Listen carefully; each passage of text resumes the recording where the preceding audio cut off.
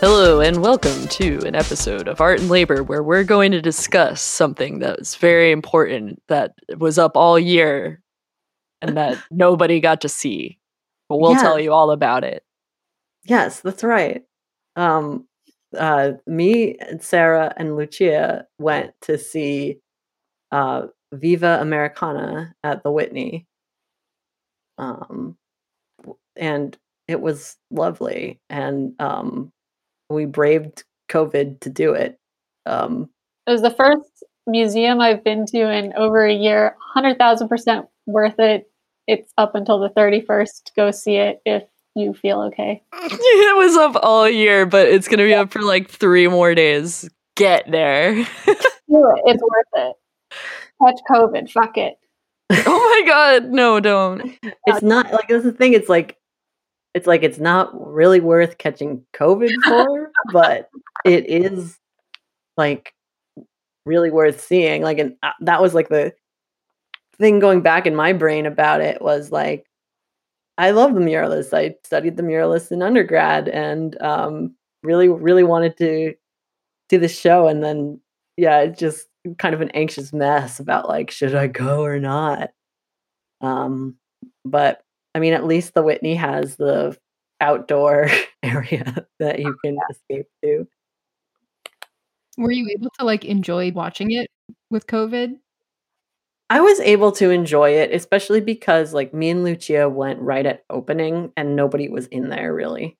Yeah, it was magical. Everyone go as early as you can to the museum and walk and stride with impunity. Look at everything. Get close to the images on the walls. You can't just get in anyone else's way. It's a wonderful experience. That does sound pretty nice. I mean, you could also like buy an under 18 ticket for nothing, and nobody's gonna check, and they'll just scan your QR code, and nobody's gonna care. Allegedly. Also. Maybe I hear a friend can do that. Maybe. Yeah, it was it was an interesting show though. I've been thinking a lot about the way that they recontextualize the narrative around the muralists, and there was this I guess like one of the things I've been trying to digest is the way that nationalism came into play with these murals, and how it was really this like concerted effort of the government of Mexico at the time to be like, okay, so we just got through this, like the Mexican Civil War. We don't want to be defined by like Spanish conquistador culture. We want to try to rebrand the country. And what are we going to do? We're going to have like this push to fund public art, and we're going to decide what kind of like identity is going to be propagated through this art. So then they settled on the what is it? It's like mestizo, which is like mixed identity. And it's I like just Frida Kahlo's whole thing. Yeah, which is sort of like, it's an interesting decision to make, because it's like, all right, we're going to be, it's like the melting pot thing that America has, but then kind of reimagined. Most people are some variation of mestizo, just because of the like. I mean, that's even how it is just in like on the border of the United States. But right, yeah. Well, you're the Texan. But I mean, I thought what was awesome about this show too is that it showed not just the big three, but also like their assistants' work, and their assistants on these things. Like there's a couple of Japanese Americans and a couple of African Americans, and I think that goes with the sort of like ideals that they were trying to put forward, like along with like trying to raise up like Abraham Lincoln as like a more highlight the more liberatory aspects of Abraham Lincoln, that I think is a little generous of Lincoln, but I get why that's like uh I like of a thing to be promoting, especially during that time, where um which you know like each set of immigrants to America have to deal with these like sets of problems, and it's like, and yes, we're talking about Mexico, but one of the main parts about this show is the um, murals that went up in the United States, including Rockefeller Center. I thought like I was not familiar with like definitely was not familiar with the controversy over Lenin's face being in that piece, but I also didn't know that there was this huge controversy where American artists protested having this mural painted by somebody who's a Mexican man, and to the point where they started protesting, and he had to write an editorial to kind of put them in their place a little bit. And it was something that I feel like you could have read today, honestly. And for them to include that, I think that was a good way to add dimension. And they also included works from the resulting show from that original Hissy Fit, which was a show of all American artists, but working in similar veins. Well, yeah, there's this thing like it's kind of interesting about the way the Mexican muralists were hired by the American government and by people who were like these industrialists who wanted to get like the jump on the aesthetic trends and be like, oh yeah, like, here's this perfect marriage of like convenience and innovation, where like Diego Rivera is very like he's like romanticizing industry, and he's like all too willing to just like step in and describe what progress could look like, which I was kind of struck by his like opportunism in a way, where it was like, he actually didn't participate, I guess, in the Mexican Revolution. He was in Europe at the time, and then he kind of like figured himself into being this like voice of the revolution, but then he like went to America to actually play that out and become this sort of like, titan figure that like, it's like he was so good at being this lightning rod for all these concepts, but then he wasn't like, like Orozco was actually in the revolution, and he didn't want to make any propaganda because he was like, had PTSD. Right. Like, and that's what it is, but it feels like Rivera was just so good at kind of like hitting the moment and not the actual trauma of the moment or anything. Well, it's like bourgeois people being involved in revolutionary times in general. It's like, honestly, like, good on him for sheltering Trotsky. Like, maybe he could have done a better job on security. But... Oh, like, well, Siqueiros, oh my God, was like the first one who tried to put the hit out because he was a Stalinist, like hardcore one. Siqueiros, and it shows in his work. He's like so so brutal and bloodthirsty. Yeah, every single mural that was commissioned got like whitewashed because it was too. Right. So like Rivera is kind of playing both sides. He's the opportunist. He's the one who's like, I'm going to make the deal with Rockefeller, and I'm going to sneak Lenin into here, and I'm going to put Marx on it and Trotsky, and like, And Trotsky and Marx didn't get any flack, but Lenin did. Like, what does that tell you, folks? What does that? Yeah. Well, it was funny that I loved the letter. That letter was so good from Rockefeller and it was exactly the kind of letter that you all have probably received in your lifetime, which is, I really love this, but I think that other people will understand it. Yeah, it's maybe just a little too radical, If you just replace the face with like somebody who doesn't exist, that would be better. What he said. Yeah, I love the drawing of Rockefeller like peering in and angrily looking. Yeah, with his little flashlight. Man, what's this? Miguel Covarrubias. That was honestly my favorite takeaway.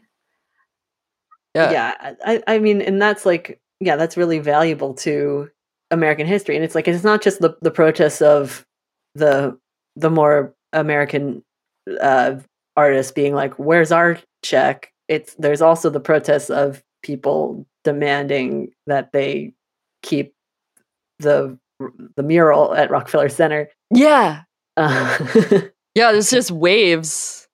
Yeah, it's just like that's the thing about history and like getting more into history is like all of these like sort of divisions. Like we think we're like a very, very divided society right now or something, but it's like there's always been all these different all these different parties and all these different folks like protesting for different reasons. It just like that show is so neat because it shows the whole gamut of like conservative censorship, like nationalism, and then like internationalism as well. Yeah, I thought it was interesting that they included it was like the multi-panel Thomas Hart Benton piece. It was like, he's dealing with a lot of the same the issues of like American identity, national, like what is nationalism in an industrial age, like what is this like what's American prosperity, but then he kind of refused to align himself with any of the communist parties, and then he's like slowly started becoming a deep conservative, which is, I don't know, it's so to me to just see like that work end up in the same area as Siqueiros, who is like had to go back to Mexico because no one would renew his visa because he was like too far left. Yeah, it sounds familiar with R.I.P. MF Doom, like the same. Like it's like all this shit is just it's so obvious. It's so it's how it repeats. But like I like I think that's like there's so many different like little artists in there that we're interested to think about in the context of this movement. I remember when I was taking Mexican mural class in college, like feeling like it really like opened up my brain in a way that like of taking all this art history, and I was like, why do they just gloss over this shit? Why do they cover maybe a Frida Kahlo, maybe a Diego Rivera, and like just none of this shit? And then like just like kind of pulling that thread like eventually led me to like actually study Marxism. But like it's a gateway. It is a total gateway. Gotta get rid of these murals. They're a gateway drug to Marxism. And that's why and isn't that why they erased the Rockefeller, like isn't that why? Like you don't want to find out who these people are. They're bad for our identity. Because in the art history canon there's like a clear white supremacist lens that we're taught in like survey. If you're taught like Jansen's, like if you look at like the different editions of Jansen's, it's like they slowly have to add more more movements that they just like neglect. But it's like this is like a huge, like this is like history. This is like the art that actually like was moving things. And I think like another one of my little pet theories is Jackson Pollock's role, and of course at this show they show. Let's get into that bastard. Those were great. Just what a little failure he was. It's wild to see like how he really just like ripped off Orozco. Like when you look at the like the chapel piece and then that Orozco did, and then you look at the piece that's like right on the opposite wall that Pollock did, it's like the crappiest study of the formal qualities of like one section of the Orozco piece, and then like done in some like smudgy oil stick or something that was like, what are you even trying? Like, are you like, why are you also here? To me, it's like, it's so intentional, like kind of like what you were saying before, Lucia, about like how the Rockefellers were very like enterprising in wanting to like absorb this type of artwork. Like it feels very it feels very intentional for them to be like, yeah, we want this sort of like feeling, this sort of like spirit of like utopian of like sort of honoring things. Like to me, I kept like thinking about the way now like Black Lives Matter is getting reduced to painting Black Lives Matter on the street. Yeah. And so to me, if I'm the CIA, of course I'm gonna get a couple of guys to try to learn these sort of like techniques. And that's a great theory. Plant and have art. I mean, but it's confirmed. Like people have written about Jackson Pollock's ties to the CIA and stuff. It's I like the idea that he was recruited at a very young age. What? And maybe that's why he was just doing it so half-assed. Well, I mean, I think it's funny because it's like he reminds me of so many people in the art scene that are like trend chasers, and there's like a whole market for people that learn a style and then they just like propagate the style. People are into it, and it's fine because there's more than one place to put art, and usually it's like not that big a deal if there's like a school of making. But where this kind of becomes an issue is when the people who are like initiating the style are actually trying to propagate revolutionary concepts, and they have like skin in the game, because they're trying to like bring honor to a culture that is like on display. And and it challenges like if to bring like to try to tie this like indigenous tradition, like coming from like Mayan and Aztec like public like art, basically like wall art, and building off of that, and like synthesizing that with like different types of European art traditions, to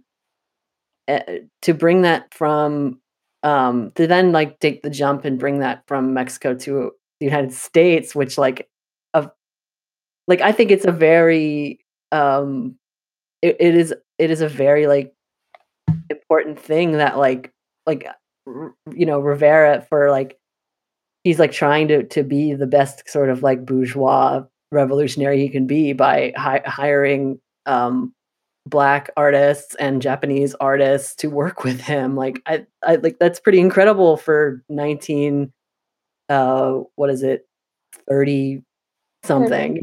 Like yeah No, definitely.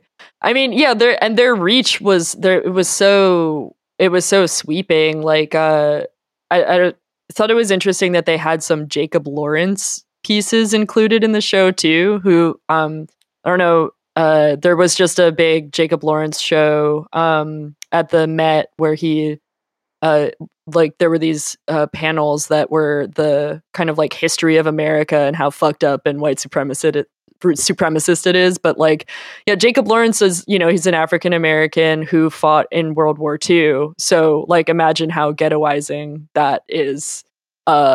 With all the like Tuskegee experiments and stuff, like bad times. But after that, he started making all of these paintings about like the kind of complicated history of America, and he was like fully and completely also inspired by the Mexican muralists. Like, I don't know, it's crazy to see like not just how many people were hired by them, but like how many people just came into contact with them. And just the scene that they were building was an international. Like just the fact that there was an international, that they were all in conversation and all like thinking through these same things. Like the one that I took a picture of was Itaro Ishigaki's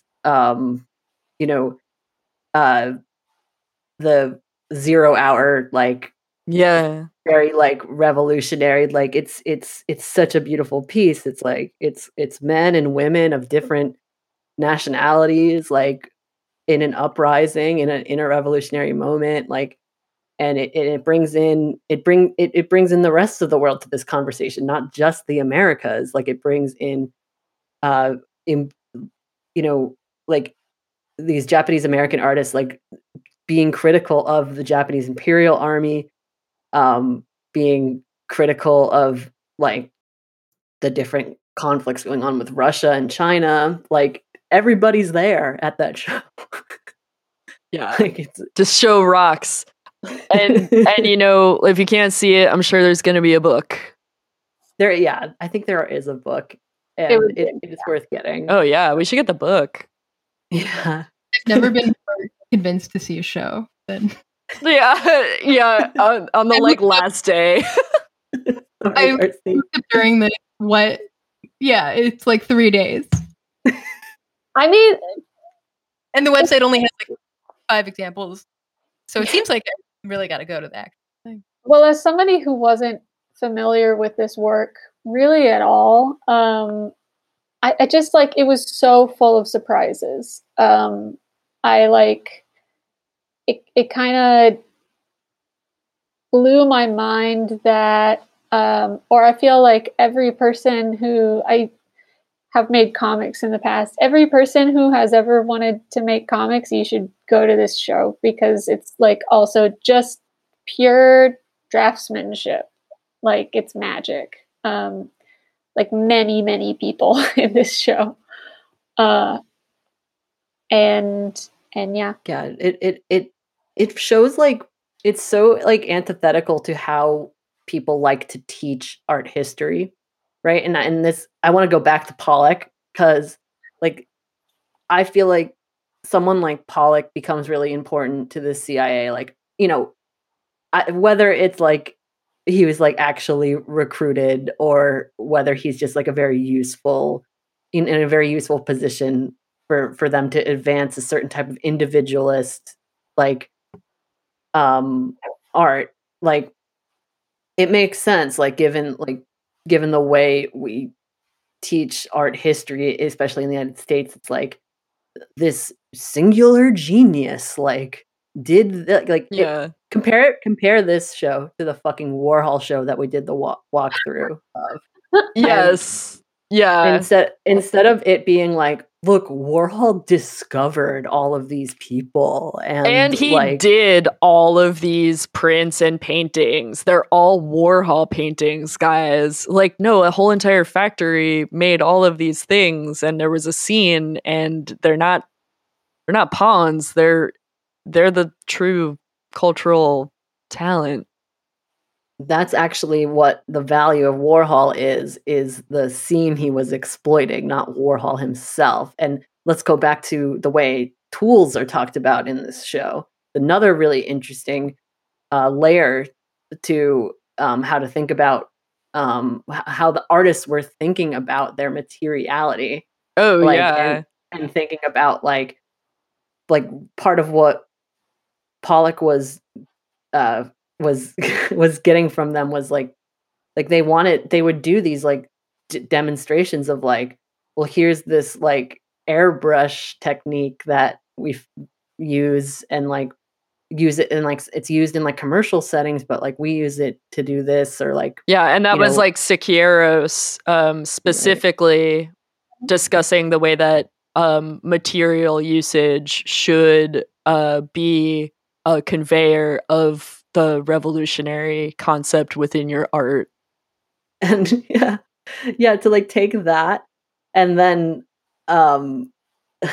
yeah, and it's just like that's such a, so if you think about that compared to Warhol, right? Like you think of like Warhol being like, yeah, I took like the commercial process of silkscreen, and instead of like honoring that sort of process as like a sort of almost, I don't know, maybe not as like a collective act, but like as something intentional, it becomes a means to an end. It becomes a yeah, I silkscreen because I can do like 100 of them really fast. Yeah, and it's pure capitalism. He just like but that's what he wanted to be. That and I mean, for that purpose, it's fascinating to see somebody like empty themselves and become a kind of like a black hole for a scene of people who are still trying to like, you know, actually discover an identity for themselves. And I want to add too that like I think that Pollock couldn't really reckon with these two ways of thinking about art. I think like being exposed to this more expansive art with like a with a real, with stakes, like you're saying, Lucia, with like revolutionary purpose, and then like being like constantly like leveled up and drummed up by all these like dealers, and like, you know, I did want to talk about Jerry Saltz a little tiny bit. Oh, go for I'm it. sorry. Because he was Twitter person of the day yet again. Like he's probably one of the only people who've gotten it like 3 times at like or more. Oh my god. And for his latest thing, Lucia is really, and it's really good to not be on Twitter. Hit me with it. Just pull the Band-Aid off. I'm ready. His big thing was like the critic should be working like 100 times more than the artist, and the critic is its own art, and like blah blah blah blah blah. It out. Wow. Yeah, I know that was. I mean, what a bunch of like, I don't know, like drivel, like, you know what? Actually, I think apples are the best fruit, and if you don't think so, you're probably you're a banana, you silly goose. Come on now, I'm a professional. I know what I'm talking about. Read my blog. It was just this like idea that he used the term like you just show up as the artist, and then God speaks through you. I'm the one to clean up your mess. Oh my god, yeah. Well, okay, so I needed to bring up.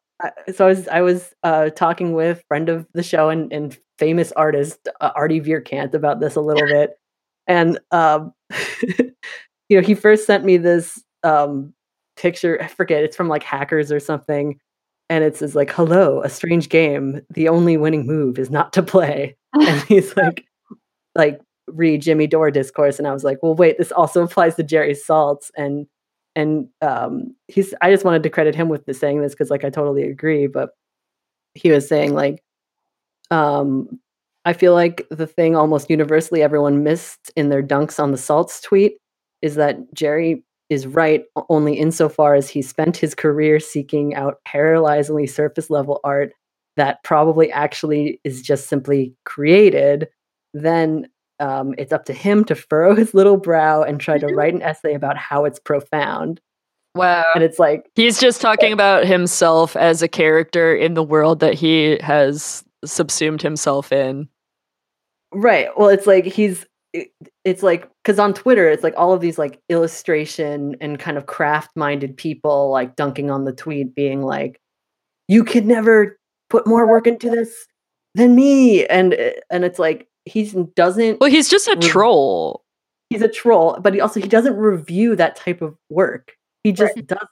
He's a positioned to be to be like a PR for a certain type of work, like similar to people building up Pollock as this big important thing, where maybe it's not that important. Maybe people are just buying it because they see whatever they want to see in it. Me and Lucia were talking about this a lot. Oh, when we were yeah. at the show. And it just feels like, well, the thing that's is sometimes the role of these critics. I don't know though, like, because we are like talking about the art world, and one thing that's for sure is that it can be whatever you want it to be. So like if people want a Pollock, like you can get a Pollock, and it doesn't actually matter who says what about it. It's for sale. And like, right. And all of this stuff is for sale. All of this art is in people's collections. It's not like, oh, there's some true, real art that exists outside of this, and you should be really paying more attention to this or that. It's like, no, you know what? Sometimes when I'm going around Artland, I just really want to look at like some cool textile work where people like dyed fabrics in a neat way and like tacked it to the wall. And then I'm like, damn, that really like is pleasurable to look at. Like, I'm so glad somebody made it. Sweet. But like, you know, conflating the two things, I think, is what the issue is. Like, if you're just making some abstract work, like, don't say that the soul of America is this abstraction. Like, I mean, that's one of the things I like Thomas Hart Benton for. Speaking of someone who was like also a critic, he was kind of well known for saying that abstraction actually is an elitist form of production because it doesn't allow anyone who hasn't been versed in visual, like, you know, nuance to access it, or like the language of it, the language of formalism. Yeah, and so, you know, it's like if people get a taste for Pollock, you can't help it. Like, some people have a taste for caviar, you know. Some people have a taste for diamonds, and some people think they're gaudy. Like, who knows? All I'm saying is that there are government and political actors that want people to get a certain taste for certain things. Oh, of course. I agree with you guys, but I also think it's like a lot of the formalist techniques, or just a lot of the kind of things our kind of ab-ex work in the West was like people can relate to abstract works. That I don't think they necessarily need to learn that. Maybe for a Pollock, but you know, if you look at Chinese painting in like the 1600s, you'll see something that has like a very similar thing going on.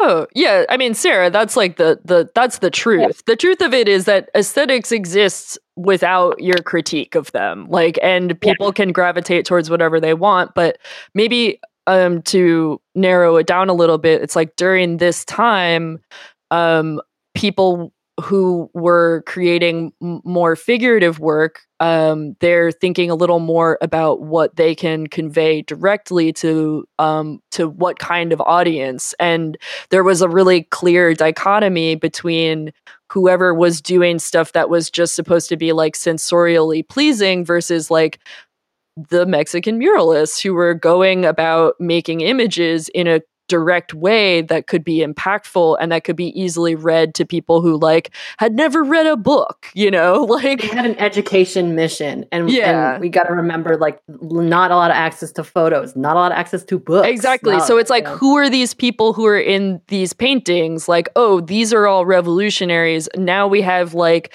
this ability to start a conversation. Like, these are the workers and you can recognize yourself in them. and then who are they surrounded by and what are they doing? Like, they are building the world.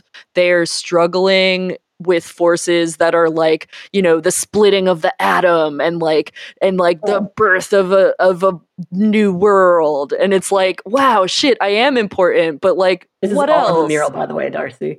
It is. Yeah. This is all in the mural. This is like the centerpiece of the mural is this building a new world. Like it's conveying so much. And then there's issues of like of evil too. It's like is what man can create also like a dark force? It's so dope. It's really good. Yeah, I mean, but it's like then there's of course there was a reason why that had to get painted over. There's a reason why we don't learn that much about the Mexican muralists in Art History Survey 1 and 2. Like there's but then we a clear do reason. learn Frida Kahlo. Oh yeah, do you want to talk about that? Your theory about that a bit? Oh yeah. All right. So I'm thinking it roughly along the lines of like how CIA picked up Pollock. It's like, I think that, you know, the general trend of art historians sort of like pick up Frida Kahlo as this kind of revolution light, where it's the feminist revolution, and it's like, oh, well, this is going to be fine to propagate, like, oh, and, you know, and people can be like, oh, Frida Kahlo was like really downtrodden by her like abusive partner, whatever his name is, Diego Rivera or whatever. I don't know. It's like, screw that. Right, that fits in. And it's like, oh, so you're never going to look at his work because it's like, oh, well, he's just an abuser. Because it's canceled. Yeah. I mean, yeah. Which is kind of which is I get it. What I call armpit feminism. Oh yeah, She's very literally, the perfect. Anyway, go on. Sorry. But it's also the feminist revolution is safer for capitalists because the feminist revolution gave them more workers. Yeah, and this is all. It's like all identity-based revolution is going to end up with the demands being met of like, oh, well, did you want just like more access to material resources? Do you want like a better place in the market? Do you want like to just be respected and like we'll change some legislation so you can like have your own credit card? More women guards. Yeah. I mean, let's also talk about how let's go back a little to public art, because like when we stepped out on the balcony, of course, we saw Barry Diller Island. Oh God, Barry Diller. What is that place? It looks like a bunch of golf tees with dirt on top. It's pretty fucking amazing. It's like, and it's such a microcosm of how like shit is working right now too, with like, you know, the spectacle of like tearing down the statues, leaving the statues. Like that isn't much easier concession for the ruling class right now than it is to like actually give material things. Whereas like I think in the 30s you could still argue, yes, these statues are very educational and very important. It's so much less so now, given that like honestly we can look up these shitheads on Wikipedia and be like, whoa, like it's honestly it kind of works in the inverse, don't you think? Like having these like shitheads everywhere. And then you look up who the shitheads are and you're like, why is the statue of this shithead up here? There's something fundamentally wrong here. Well, it's because it's a very specific intimidation tactic. But if you're looking for the answer I to, agree with you there, Sarah. Yeah. I mean, yeah, I take all the stupid. I don't ever want to have to think about what the horse's feet up in the air means. He died in battle. He died at home. And we're not going to run out of all of these like psychos who like sponsor a wing in the MoMA. Like we're not going to run out of Leon Blacks. There's always going to be. We'll find the new one and we'll point him out. More women beans. That doesn't work. Cut that. Oh no, keep it.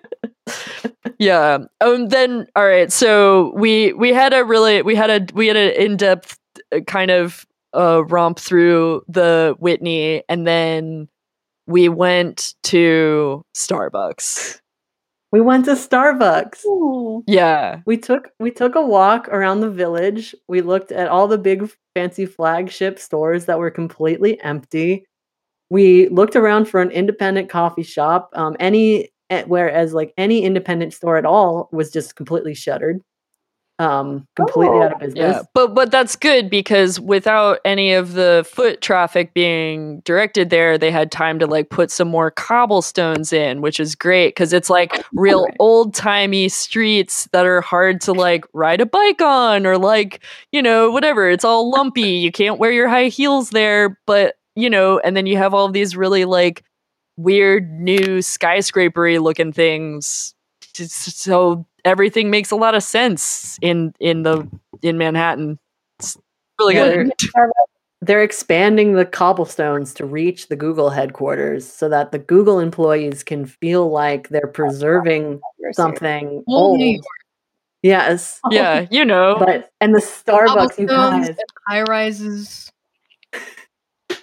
Darcy, you have to go take a walk there. Yeah. I was down. Oh man. You can just imagine all the pigs running around. Just click clacking. I mentioned that, right? That the feral pigs. Oh, I love the feral. That there were feral pigs around New York. Yes. Oh, Yeah. Okay. I They forget what. acted as like garbage disposal service, essentially, for the entire, definitely for the Lower East Side. But Yeah, and then they were thought of as like food for anyone who's destitute, and that's why when they slaughtered them all, there were riots. Oh fuck. That's amazing. oh, I didn't know that New part. York is so fun. Yeah, there were riots. They were like, they're our resource. They clean up for us, and then they're our food when we need it. There was also some drama. There are with the New York, like the movement of people having dogs. So people were like angry that some people could have dogs and they were their farm. Anyway, That's wild. I completely agree. I feel like, all right, too off topic.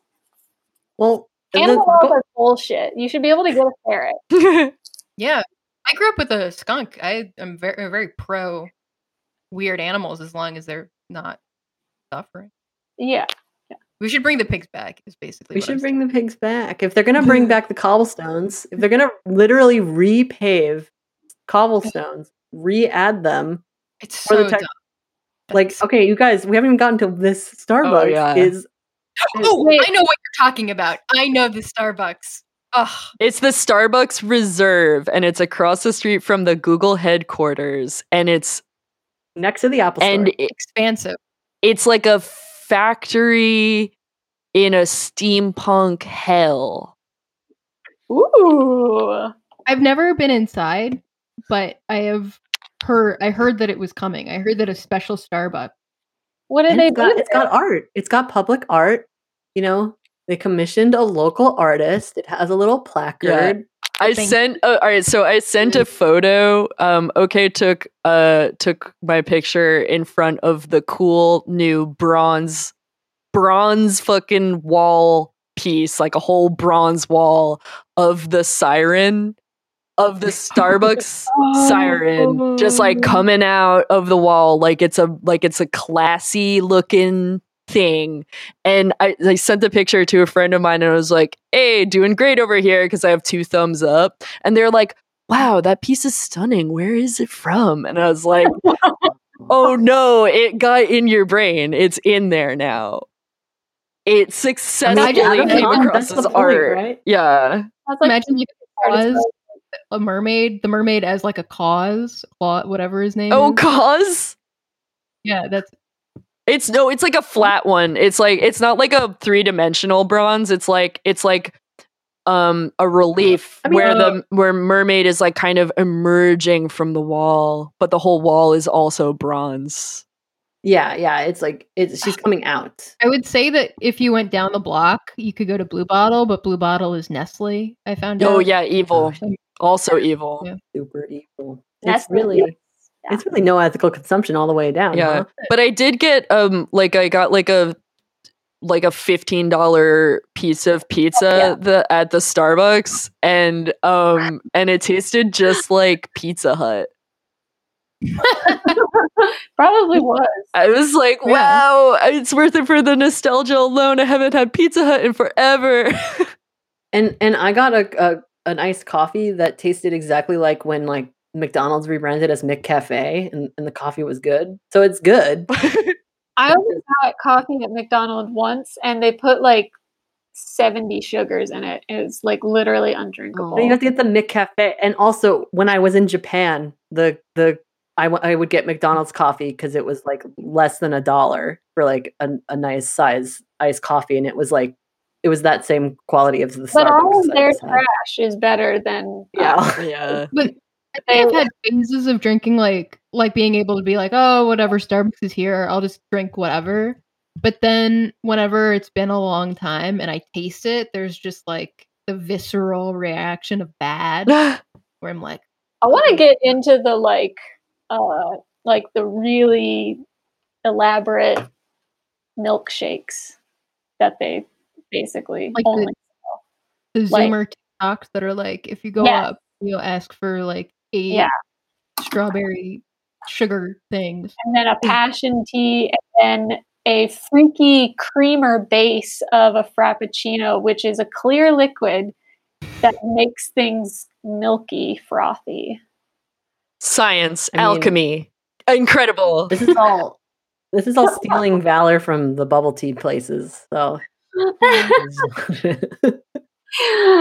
When is Starbucks gonna let me give the percentage of ice I want in my cup? Oh man, so that's important. all of this 60 grams. all of this is making me think of a question that I had actually like post muralist exploration, which was like if we are going into a time now where like the Biden administration might start a public works program for art, like and of course like okay, you were saying, oh, they probably will do like more Black Lives Matter murals and kind of go down that road.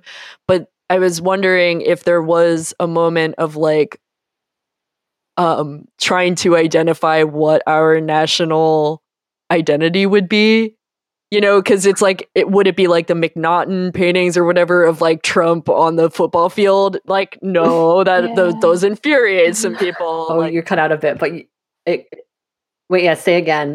Is it like the McNaughton paintings? oh yeah, or- it's like is our national identity like a McNaughton, or is it like you know, Thomas Kincaid kind of thing, or is it like you know, is it Jeff Koons? Is it like Marina Abramovic? Like what? Like how could you? A Chipotle? Yeah, exactly. It's like that's what. And then I thought, oh, maybe it's the Starbucks art.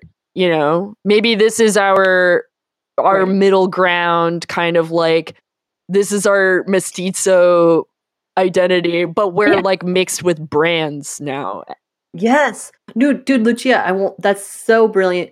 Yeah, because I also wanted to bring in like the current conversation around like CIA rebrand and like feeling like there is this embrace of the like ironic T-shirt as the national identity, and I think you're onto something because like that's sort of like, you know, Bon Jovi in concert 2003, like that is so funny to people that like, you know, Biden's trying to cash in on that, and like, you know, Kanye's stylist is selling it to everybody. Yeah. And It's so much a definition of America, or like I've just been seeing it as like millennials are becoming the like majority or like the largest generation, and that they just have to like appeal more to us. We're a larger market Because we're like share so than- irony poisoned that like everything is just a joke now. Yeah, you gotta like make a Daniel Klaus soda for me. that's real, by the way. I Well, saw that. oh wait, yeah, because wasn't there a Taco Bell? No, there's a Shawn Mendes Taco Bell, I think. I would go there in a heartbeat. There's another one because it was the Travis Scott McDonald's. Right. How am I missing all of these important news items?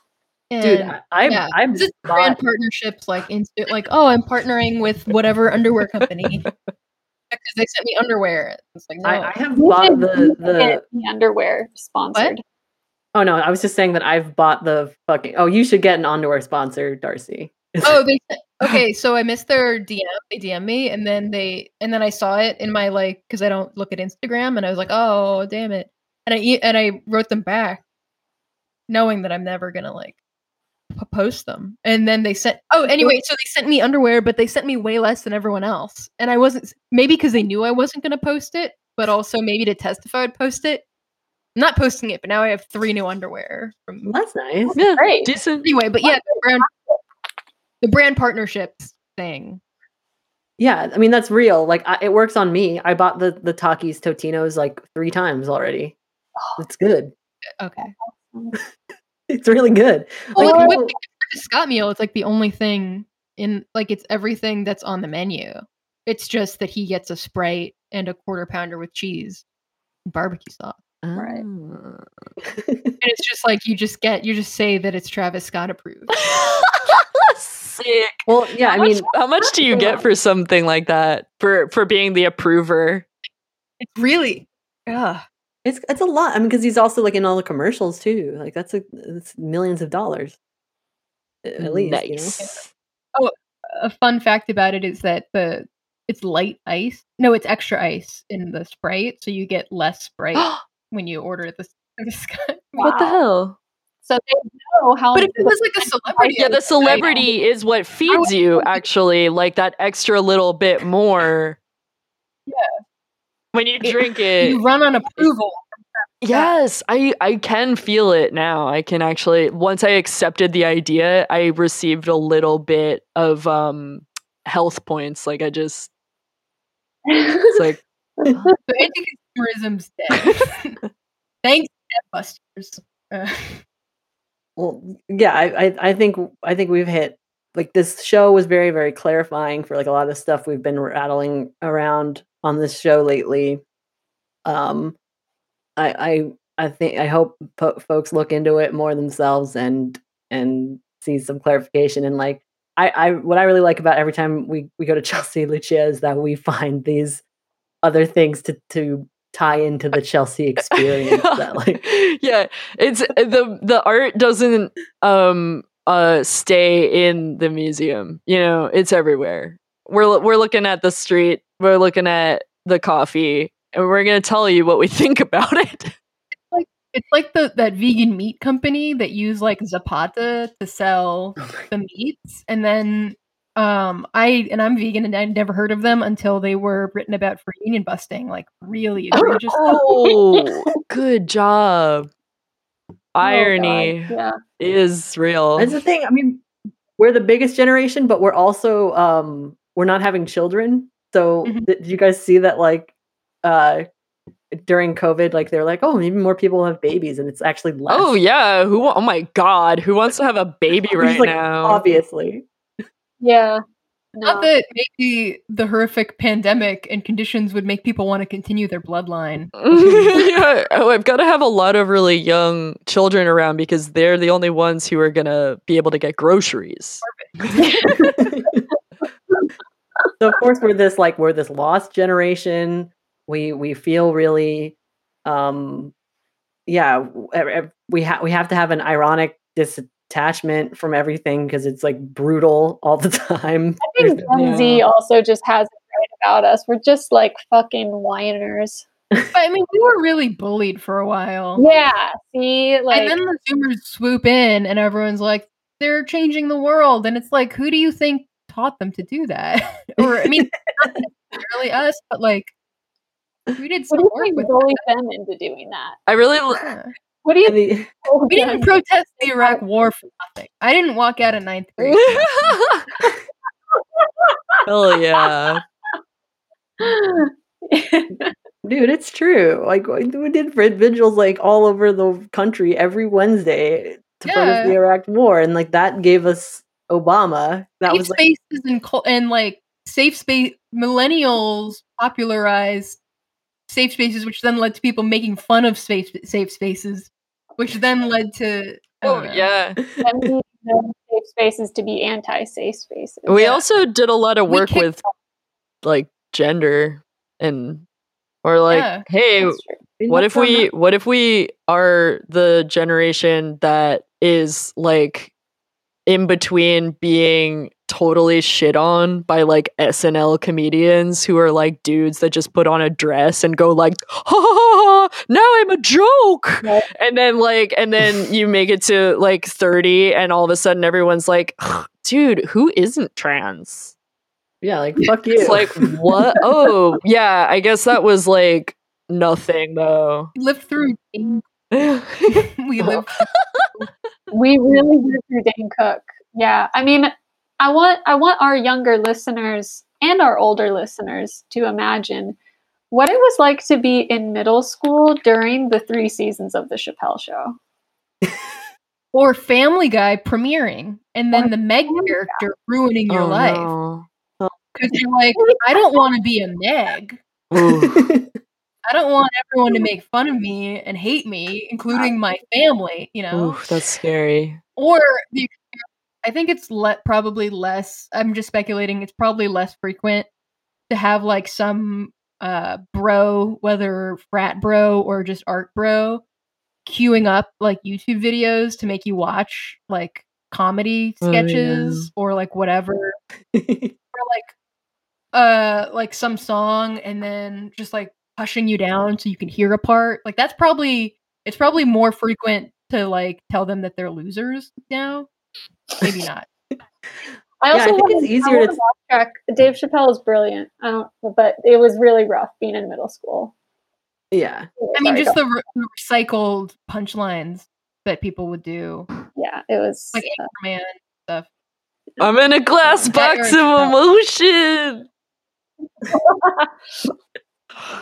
I still reference. I mean, me and my brother took a break for a few years. We'll still reference some Chappelle's show, but it has the layer of millennial irony of quoting. Dude, like my godfather did the sets for Chappelle's show. It was like a whole thing in my life. The Rick James couch was like in my hometown, and so cool. We could hang out on. So basically, if we were gonna have like a rebirth of a muralist tradition where we like lifted up the people, we would probably have Rick James there, but not Rick James. We would have Dave Chappelle as Rick James, but he would be like, you know, there in the middle, and he would be like, you know, with a word bubble that says, I'm Rick James, bitch. And everyone would be like, yeah, now I have the strength to really carry on because I know who I am. Jesus Christ. Well, that's the thing. You're thinking on the double irony brain. That's where we need to figure out the perfect like synthesis of irony and sincerity, and then like, keep making art. Aww. All right, guys. We should really wrap up. All right, support us on Patreon. Let's have fun. Lots of fun. Let's have fun. Let's have fun. Let's have fun. Lots of fun.